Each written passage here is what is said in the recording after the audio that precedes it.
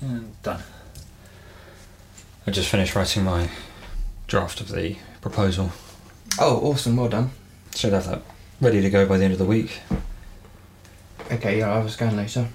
Alright. Actually, while we're on it, do you want to talk about the proposals that we write and who we're writing them for? Yeah, could do. Might be a nice little topic for people to learn about how we work, actually. Yeah, that sounds like a good idea. So actually, why don't you explain, for the benefit of the audience, why don't you explain the way we write a proposal, what leads us into writing a proposal and submitting it for review and approval? Yeah, so obviously everything starts with an inquiry. So we have sort of a phased process we go through. So we start off with what we call the engage phase. So that's where, people get in touch with us, or, we have some kind of communication with a potential client or a party of interest. And often what we'll then do is hold an initial meeting, which could be over video chat nowadays or over the phone. And basically we have a standard set of questions we like to understand. To help us frame what it is they're after. That's it, yeah. Who they are and what their business is. Yeah, and we take quite a sort of a conversational approach. So really, the most important thing at that initial sort of meeting is to build an understanding of what the relationship could be. So we need to understand who we could be working with, obviously what they're looking for, but there's sort of a lot that surrounds that. Because we're not just going to take on work for anybody. No. Because number one, we may not be the right fit. Nope. Or number two, they might not be the right fit for us. Mm-hmm. We're kind of a stickler for tech for good. We like to work on websites and platforms and digital projects that are actually going to have a positive impact on either the people that are going to be using it, the environment itself, or society as a whole, or an amalgamation of all three. We're not here to deliver addictive platforms. Yeah. Like that could be your gambling platform, or it could be something more like social media, which we know all too well how addictive that can be, and it's quite saddening sometimes. Yeah, definitely. Yeah, so I think that for us is a really important step, as you say, to kind of get a good framing of everything. We need to know what it is that we're getting into. Yeah. And the best way to start is by having a chat. Yes. With the client and getting a good understanding of what it is they want to achieve. Because if we can understand their vision, we know what it is expected of us. Yeah. I think we also go a little bit further than perhaps normal as well, in that we have a very highly collaborative approach. So we're not just looking for somebody who is going to give us some work. It's going to be a relationship. So for us, we want to almost embed ourselves within that company for the 4, 6, 12, 18 months that project's going to go on for. So that relationship has to spark from the beginning. There has to be that level of trust. There has to be that enthusiasm from all sides. Definitely enthusiasm. And I think as well, I like to feel from the people we're talking to that they understand the value of what we're trying to do, and I also like to feel that they value our expertise. There have been times in the past where somebody's said, "Oh, can you do this for me?" And actually I've gone back and said to them, "Well, I don't actually think that's what you need." And we will be very honest in that approach and say, look, we need to do this research and this level of understanding to go, what you thought you need isn't actually what you need. It's like I think there have been examples in the past where they've requested a certain performing website, and then you've come back and said, why haven't you actually considered doing this as a progressive web app? Yep. And they're like, what is that? Yep. And you then go into detail about it and explain that because it is sort of the next phase of the web and of apps on our smart devices, your product, and you would only recommend this if it was relevant to their business. Yes, yeah. It's like your business is primed for this type of technology. Yeah, it's interesting to see like people's take on what it is that we're offering, and understanding how they're perceiving what we're offering. Yeah, it always helps us improve as well. Yeah, it's really interesting to try and strike that balance, sort of trying to allow people to understand that, and also not making them feel like you're trying to sell them something, because that's the last thing I want to do. Ultimately, we want to use our technology to make the world a better place. So we like to make sure our solutions are right. Ultimately, I hate the kind of, we've got this thing that's kind of on the shelf that could be just tweaked for you. There you go, that'll work. Here's a template that will work from. Yeah. And we'll just add in your wording and a couple of your images. We'll change the colour scheme. Yeah. And we're all done. So is that actually building a website that meets the needs of the client, or are you trying to force the client's business to fit into a mould that you've already made? Yeah. And we don't build from templates. No. We are building from the ground up, because we recognise that each business has a unique approach to the way in which they do things. And they may have a unique way of wanting to target their clients that sets them apart from their competitors. And we want to explore those opportunities. And if you can utilise those opportunities in the digital world, then you absolutely should. So the idea of utilising the capabilities of a PWA, which is quite extensive now, it's really getting quite complicated and detailed with how much you could do with a progressive web app. Yeah. But you can take little components of those things and saying, this is actually really effective for your business. Yeah. We could introduce this component to your website, to your platform. If we align funds and time and energy and effort here, we can get this reward from it. Yeah, and we mould, that's a really good point, that we mould our proposals to the needs of the client at that stage. Mm-hmm. So if they're saying, I'm actually really short on finances at the moment, it's like, okay, what is it you actually need in this time frame and on this budget? It's like, well, I actually need a prototype to showcase to investors to sell the product and then actually fund the build. I'm like, fantastic. We can break it down into 2 separate proposals if you like, or if we can make it one big proposal. Let's strip all this stuff out, and strip it all out. Yeah, exactly. It's our proposals don't actually work from a template. No, they're actually molded to the needs of the client. Yeah, and it's proven quite effective. I think one thing we do a bit differently as well is we like to get the elephant in the room out of the way up front. I remember going back a little while now, our old sort of format of proposing for projects, and you put a lot of time and energy into a proposal to break it all down, give the timeline, stuff like that. And the first thing that happens when you sit down with somebody is they flick through to the back page to see how much it's going to cost and how long it's going to take. And if they don't flick through to the back, their mind is constantly thinking about that figure. Yes. Like, how much is this going to cost me? It all sounds great. I'm not really listening, but how much is it going to cost me? And we realised, let's get it out of the way from the get-go. Yeah. Let's put that time frame and put that cost on the very first page of the proposal. Yeah. Or as near to it. And it alleviates that thought that is constantly it stops people thinking about it, so we can actually have the conversation. Ultimately, it's interesting because our proposals did start off very clinical and very technical, and we realized they weren't translating to the client's needs, and so we realized, right, let's actually make this a more human approach. Let's simplify the descriptions we're talking about, and if we need to elaborate, we can do that in the proposal review meeting.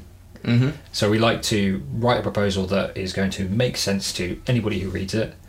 We like to break down the proposal to be as accurate in terms of time frame and costing as possible. Yes. While leaving some room for leeway to say that circumstances can change. Yeah. Because with all big projects, timeframes can become affected.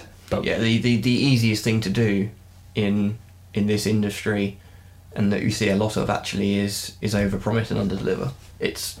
It's just what happens. And we've been witnesses to that as well. Yeah. I think we've been competing for some proposals in the past and we lost out, and we've seen the end results and thought, okay, I get why the client went with them. Yeah.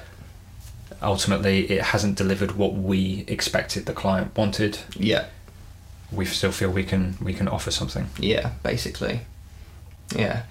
You mentioned sort of the idea of sort of ethics and working with certain companies. What would you say is sort of the sectors and areas that appeal to us?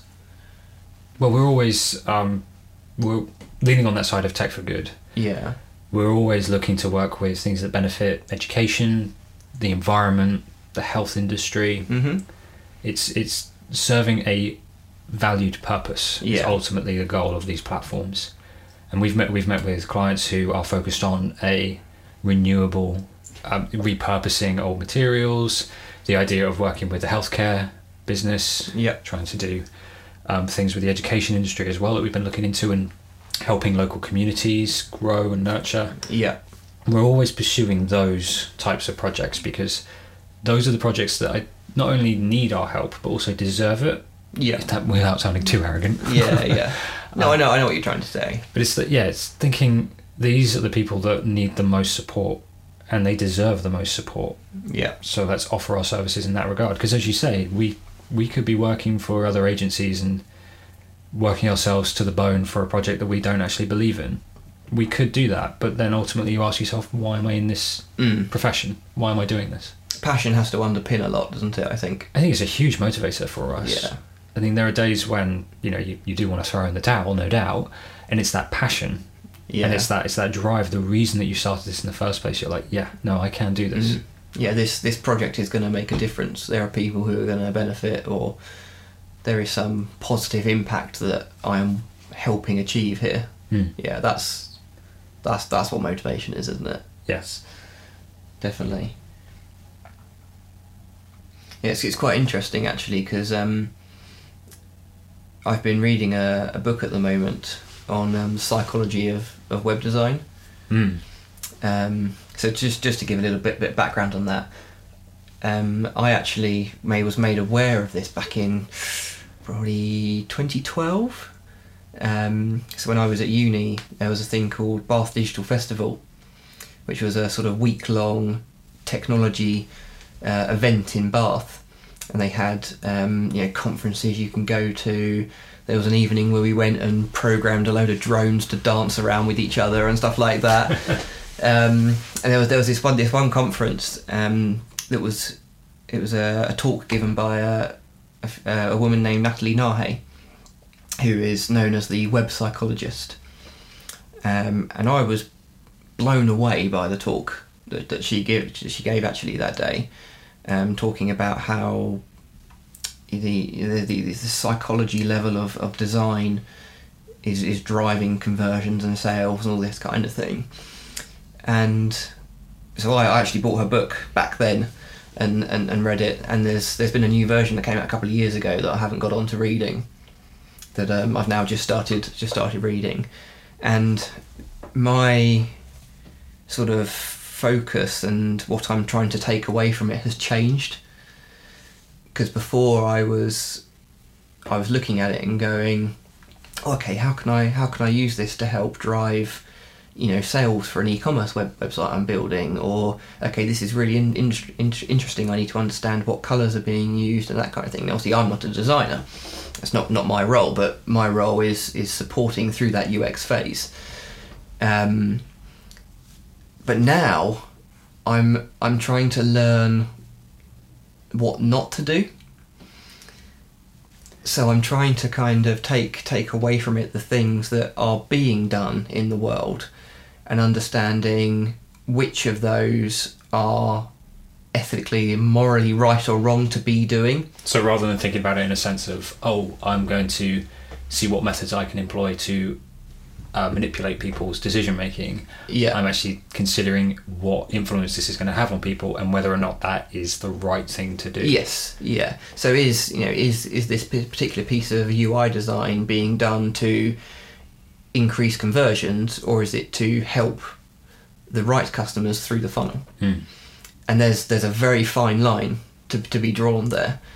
So yeah, it's quite interesting to me to kind of revisit that all these years later on, and now I have my own business with you, and we're trying to do things in a different way. It's it's really interesting to kind of look at that from a different angle. I think I would certainly struggle to sleep at night knowing that there is a platform out there that I've had a hand in building, and releasing, that is influencing people in a way that they're possibly not aware of. Yeah. and it's just, manipulating and trying to siphon more out of them, whether that be money or time, or opinion. If they're just whipping them up into a frenzy in order to get them to engage, it can be very sort of demoralizing to see the power that so many of the platforms out there have. But I was actually, before we move on, I just wanted to know, I've actually recently written an article about it's utilizing human weaknesses to their advantage, and it's throwing into question whether or not these are ethically right or wrong.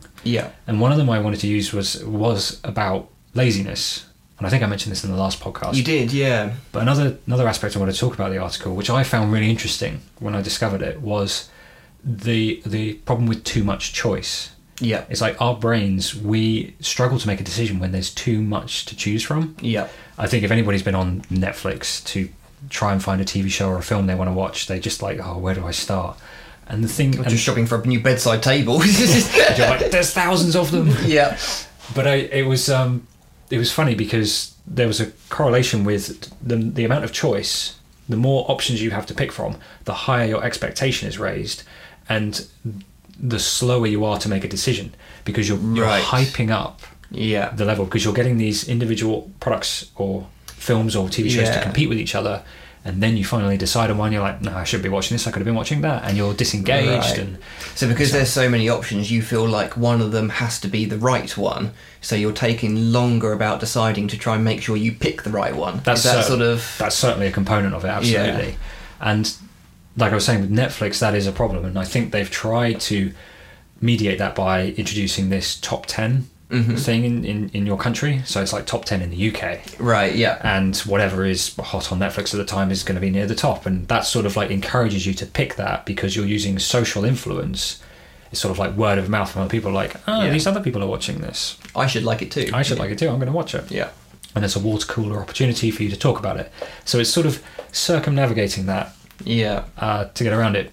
But I'm not sure that's actually solving the problem, because you still have that huge library of content to pick from. And then there was one platform that I found out called Mubi, which is a movie streaming platform. But I believe they only have 30 titles on the platform. And you're paying a monthly subscription to use that platform. But what's clever is every day, every 24 hours, they take one movie off and they put one movie on. So not only do you have a limited library of 30 films to choose from, you also have a time constraint of when you get the opportunity to watch. So do they drop off, so when it goes on there, it's now on there for 30 days, so it gradually gets closer to being taken off, kind of thing? It'd be kind of weird if they randomly said, it's fair enough. No, they last for 30 days and then it's gone. I see. And I find that quite creative in solving that sort of issue. That's really interesting.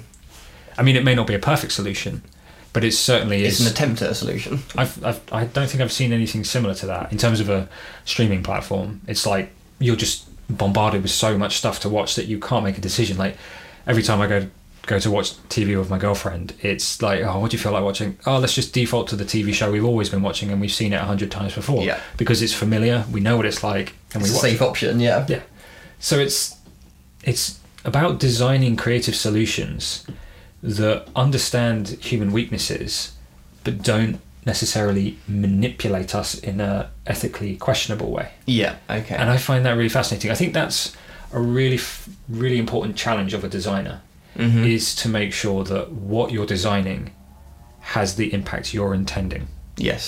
Now, whether that's nefarious or whether that's a good thing, as long as it stays on path is an important factor. I mean, I don't like the infinite scrolling capability on most social media platforms, because it's the idea of like, if you can't physically see the end, you don't know how much time you've been spending and investing, and you're feeling less satisfied. I think that's called the refilling bowl principle. I don't necessarily like that feature, but I respect the hell out of the design, because it does exactly what it was intended to do, and it does it so well. But it's things like that where you have to understand the weight of one little design feature can have a huge impact on how people behave. So I guess it's sort of understanding the users first, rather than building the solution first, understanding what the goal needs to be. I think, you need to, we always go user driven. Yeah. It's functionality first. Yeah. It's focusing on what it is the user needs from the platform. And we articulate that to the clients who have asked for these proposals. We say, if you're focusing on it and this is your target audience and this is what you want them to achieve, we propose that this is the best solution that you can take. This is the best approach that you can take. Yeah. And we'll defend that. Yeah. All the way to the end. Yeah, those decisions have been made for a reason, right? So you could accept a proposal that has promises a very pretty website with very glossy animations and things like that, but that's not our driving factor. Yeah. Our driving factor is making sure that the platform that we are promising to deliver delivers on those capabilities. Yeah. And that is our priority. The aesthetics are important, but we believe they come secondary to the functionality. Yeah, okay, yeah. Because I don't know how frustrated you get when you land on a website that just doesn't work. Yeah. It looks great. I'm sure it's got some, pretty buttons. Yeah. But none of those buttons work. Or don't do what you expect. Because it's far harder to retain your reputation on something that looks nice and doesn't work than something that looks okay but works really well. Yeah. Yeah, that's fair enough.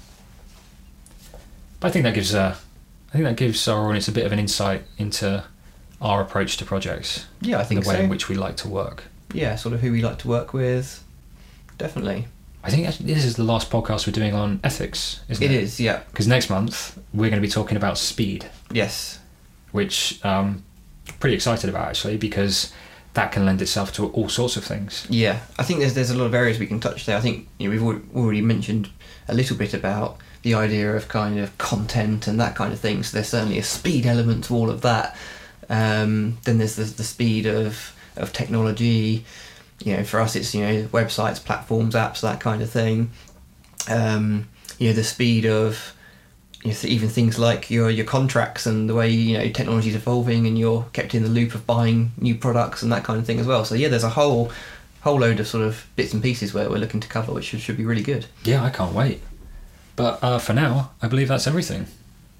Shall we call it a day? Yep, let's wrap it up. Excellent. We'll see you all next time.